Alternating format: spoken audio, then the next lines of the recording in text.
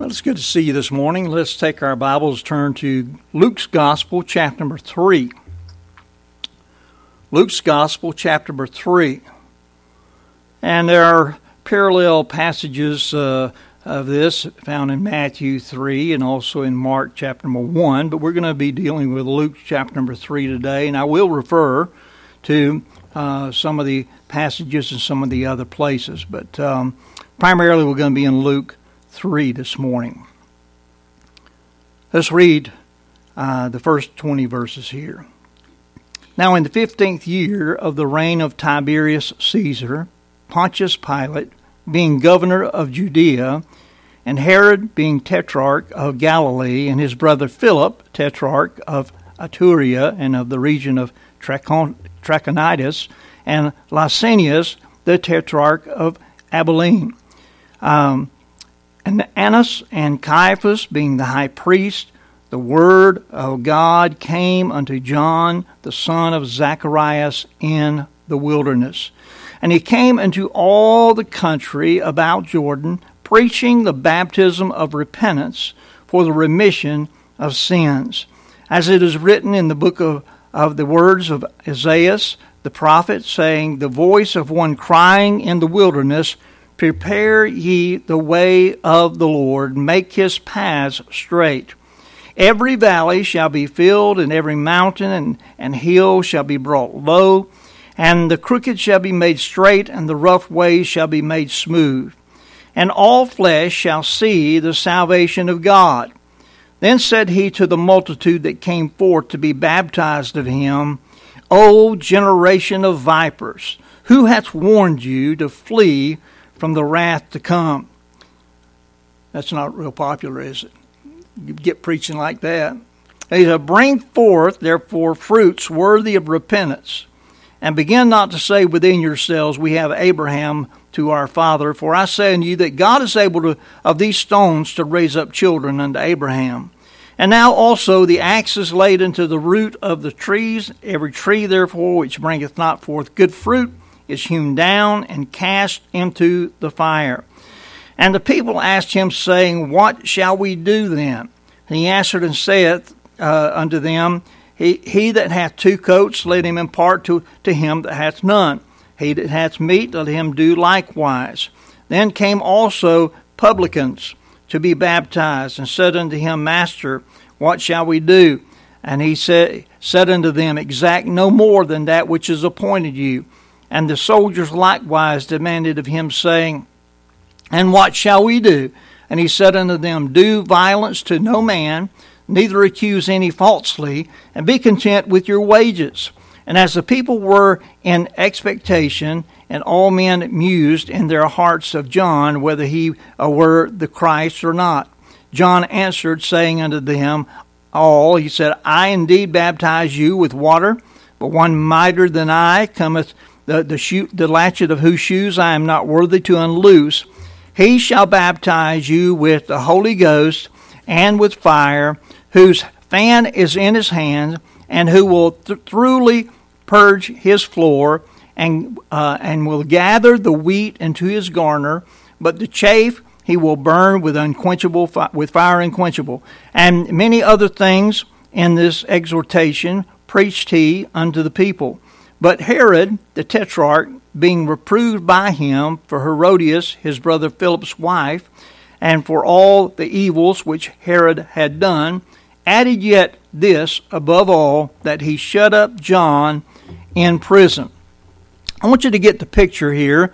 Approximately 18 years have passed since Mary and Joseph found their 12-year-old son in the temple and involved in his father's business, sitting there asking questions and listening to those that were supposed to be in charge of the temple. Now, during the years after their return to Nazareth, we last week saw where Luke says that Jesus kept increasing in wisdom and stature and in favor with God and man, in Luke 2, verse 52.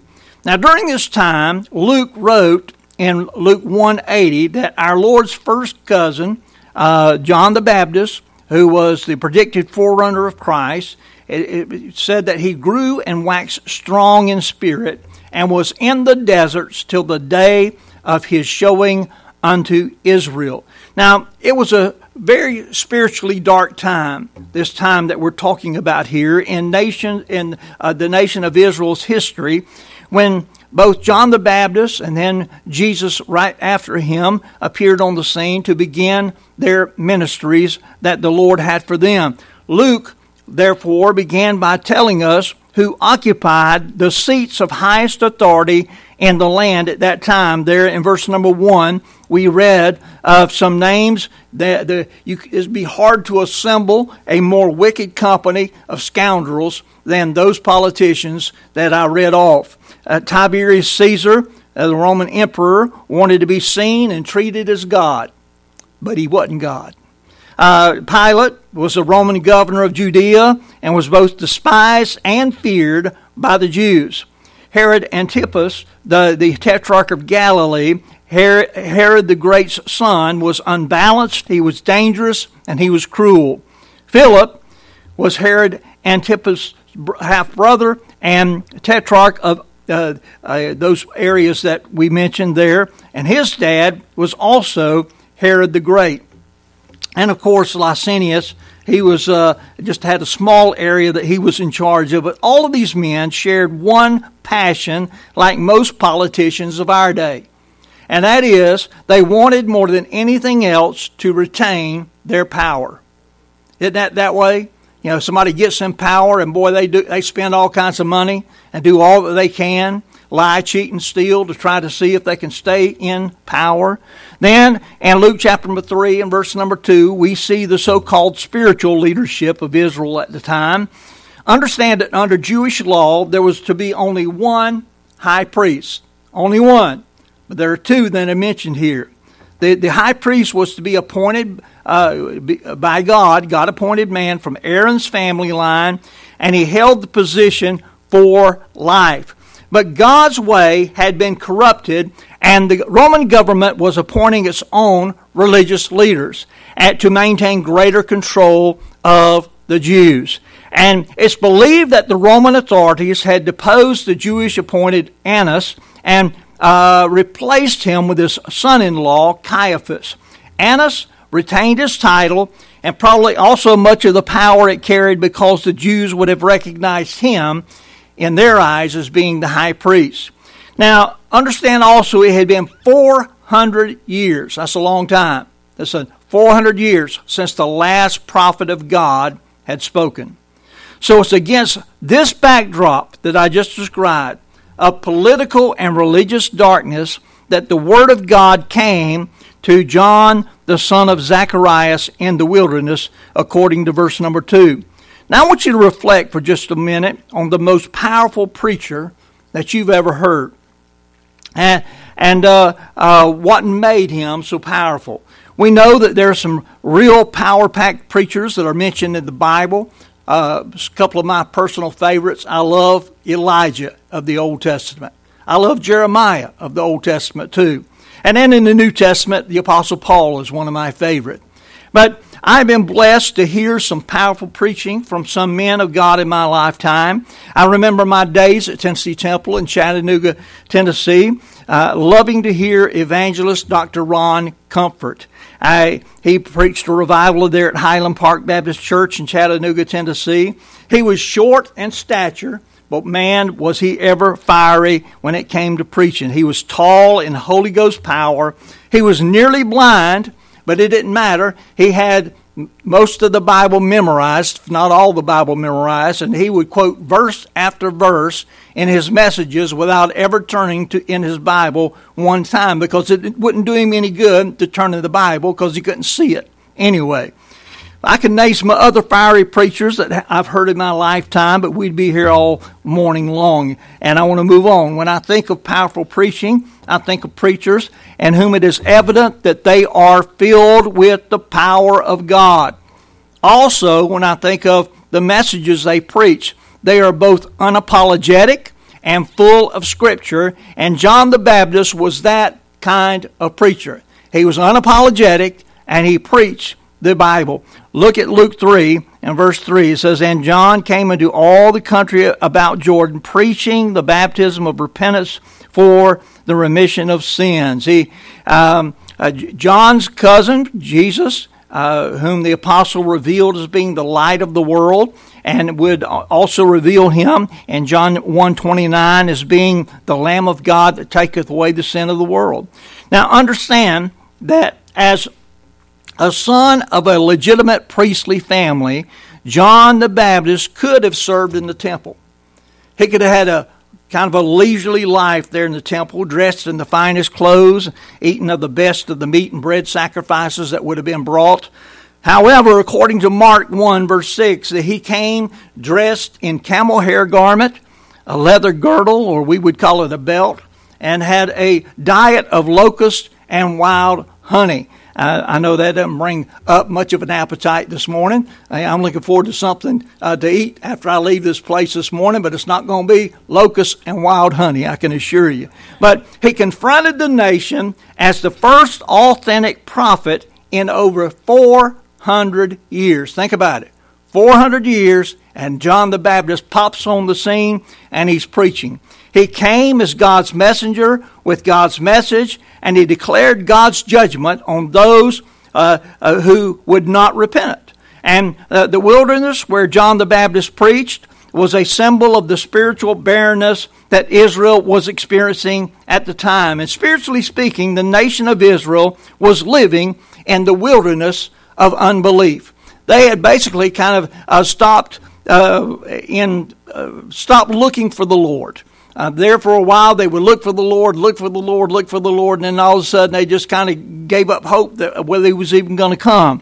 But by and large, the priesthood was corrupt, and the scribes and the Pharisees were hypocrites. The people desperately needed to hear a voice from God. John the Baptist was chosen by God to be that voice, and he was that voice. Look at Luke chapter 1, verse 15. Luke 1, verse number 15. And this is where it talks of John the Baptist. Luke 1 and verse number 15 through 17 here. "For he shall be great in the sight of the Lord, and shall drink neither wine nor strong drink, and he shall be filled with the Holy Ghost even from his mother's womb. And many of the children of Israel shall he turn to the Lord their God. And he shall go before him in the spirit and power of Elias, to turn the hearts of the fathers to the children, and the disobedient to the wisdom of the just, to make ready a people prepared for the Lord." I like that last statement, to make ready a people prepared for the Lord. And so we see from this point, it was about 30 years from that point that I just read where John the Baptist began to fulfill the preaching and baptizing ministry that God had called him to. Now we see in Mark's gospel, and you don't have to turn there, but I'm just going to read from Mark chapter 1 and the first two verses. The gospel began with God's promises. Listen to Mark 1, verse 1 to 2. "The beginning of the gospel of Jesus Christ, the Son of God. As it is written in the prophets, Behold, I send my messenger before thy face, which shall prepare thy way before thee."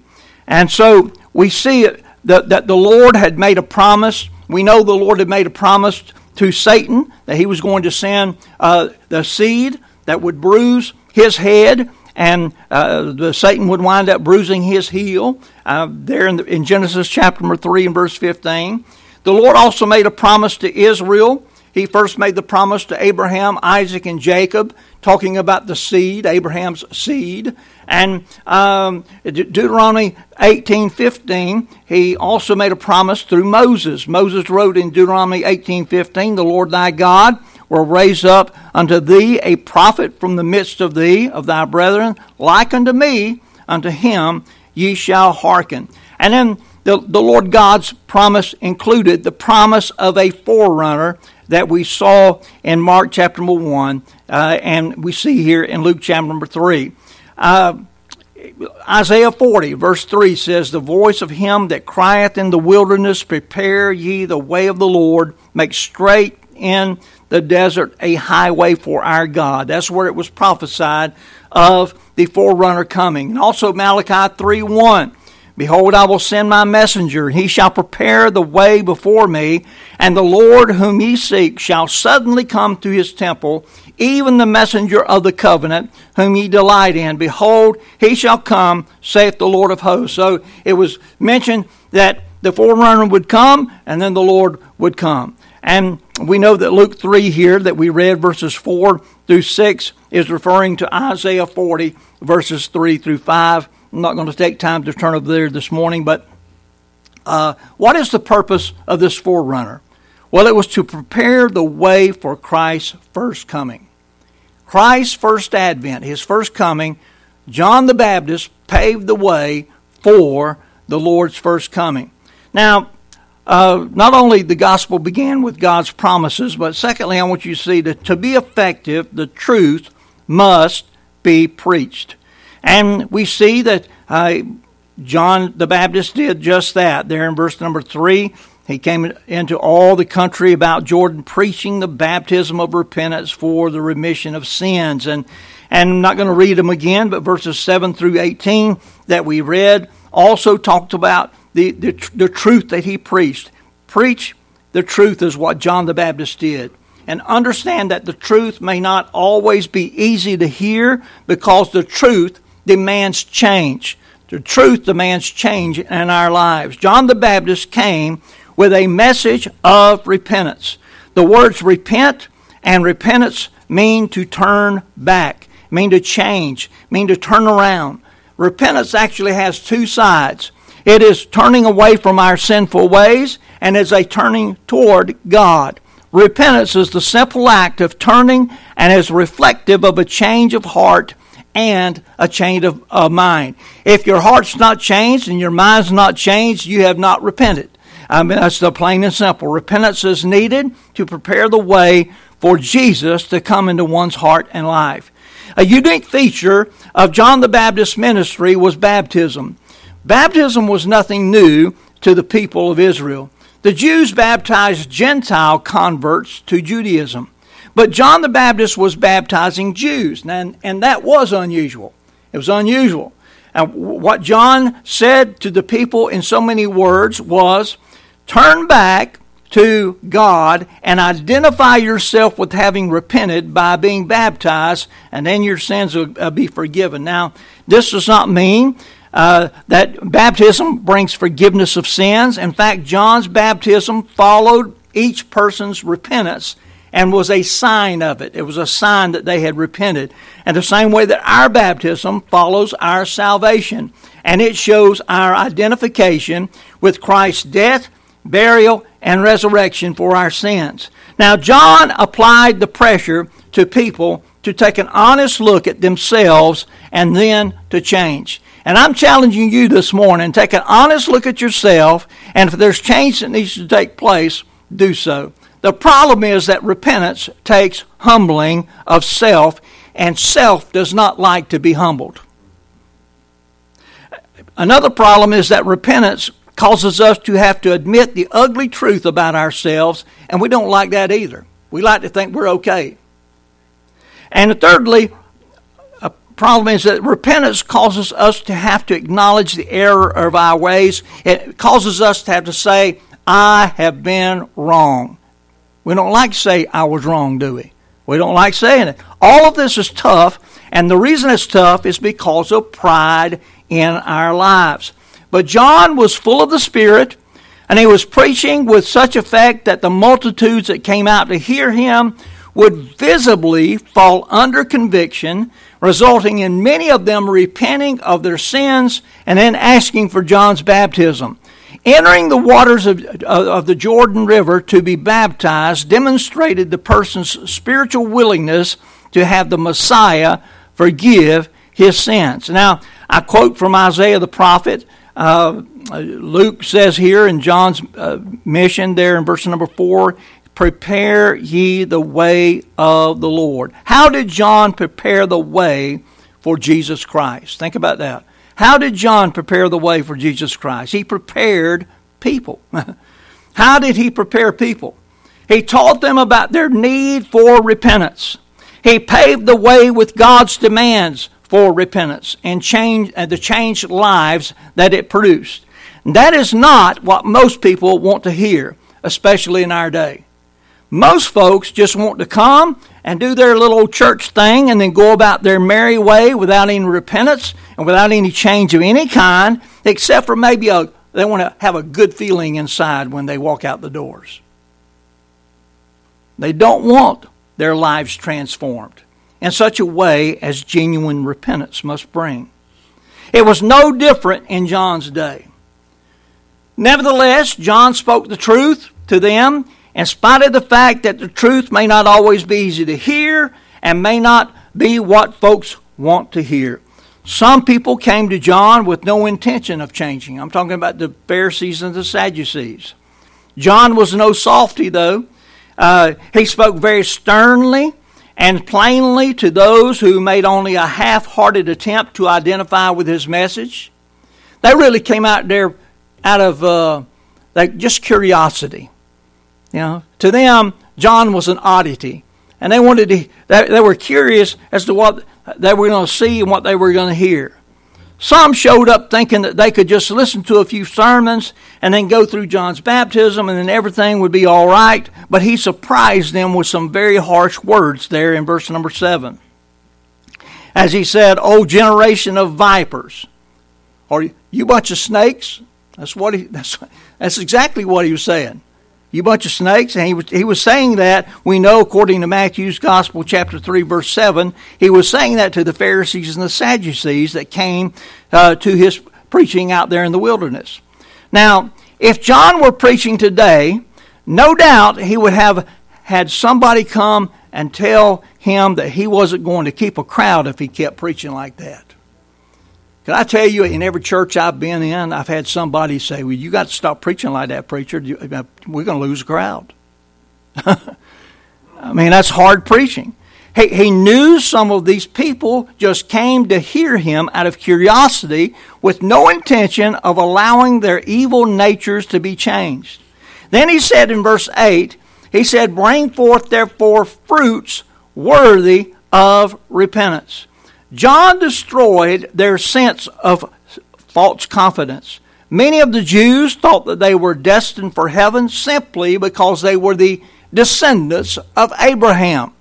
But John blew that up in verses 8 and 9. He said, "Bring forth therefore fruits worthy of repentance, and begin not to say within yourselves, we have Abraham to our father. For I say unto you that God is able of these stones to raise up children unto Abraham. And now also the axe is laid unto the root of the trees. Every tree therefore which bringeth not forth good fruit is hewn down and cast into the fire."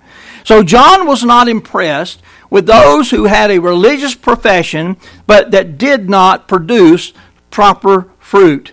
So the gospel began with God's promises. To be effective, the truth must be preached. And here's the third thing, and the last thing. The truth has not and does not change. The truth has not changed, and it does not change. Listen, John preached that Jesus was on his way, and folks had better prepare to meet Jesus. You know what we preach today? Hey, listen, Jesus is on his way back, and folks better prepare to meet Jesus. That's right. Are you ready to meet Jesus this morning? Have you been born again? If not, you're not ready. You better get ready. If you're not living for Jesus, listen, if you're not living for him, you're not ready either. You may be going to heaven, but you're not ready to meet the Lord and stand before him if you're not living for him. Another thing here. We see that John preached that folks needed to repent and show that repentance, that their repentance was real. And we preach that folks need to repent and show that their repentance is real. God wants more than just a simple profession of faith.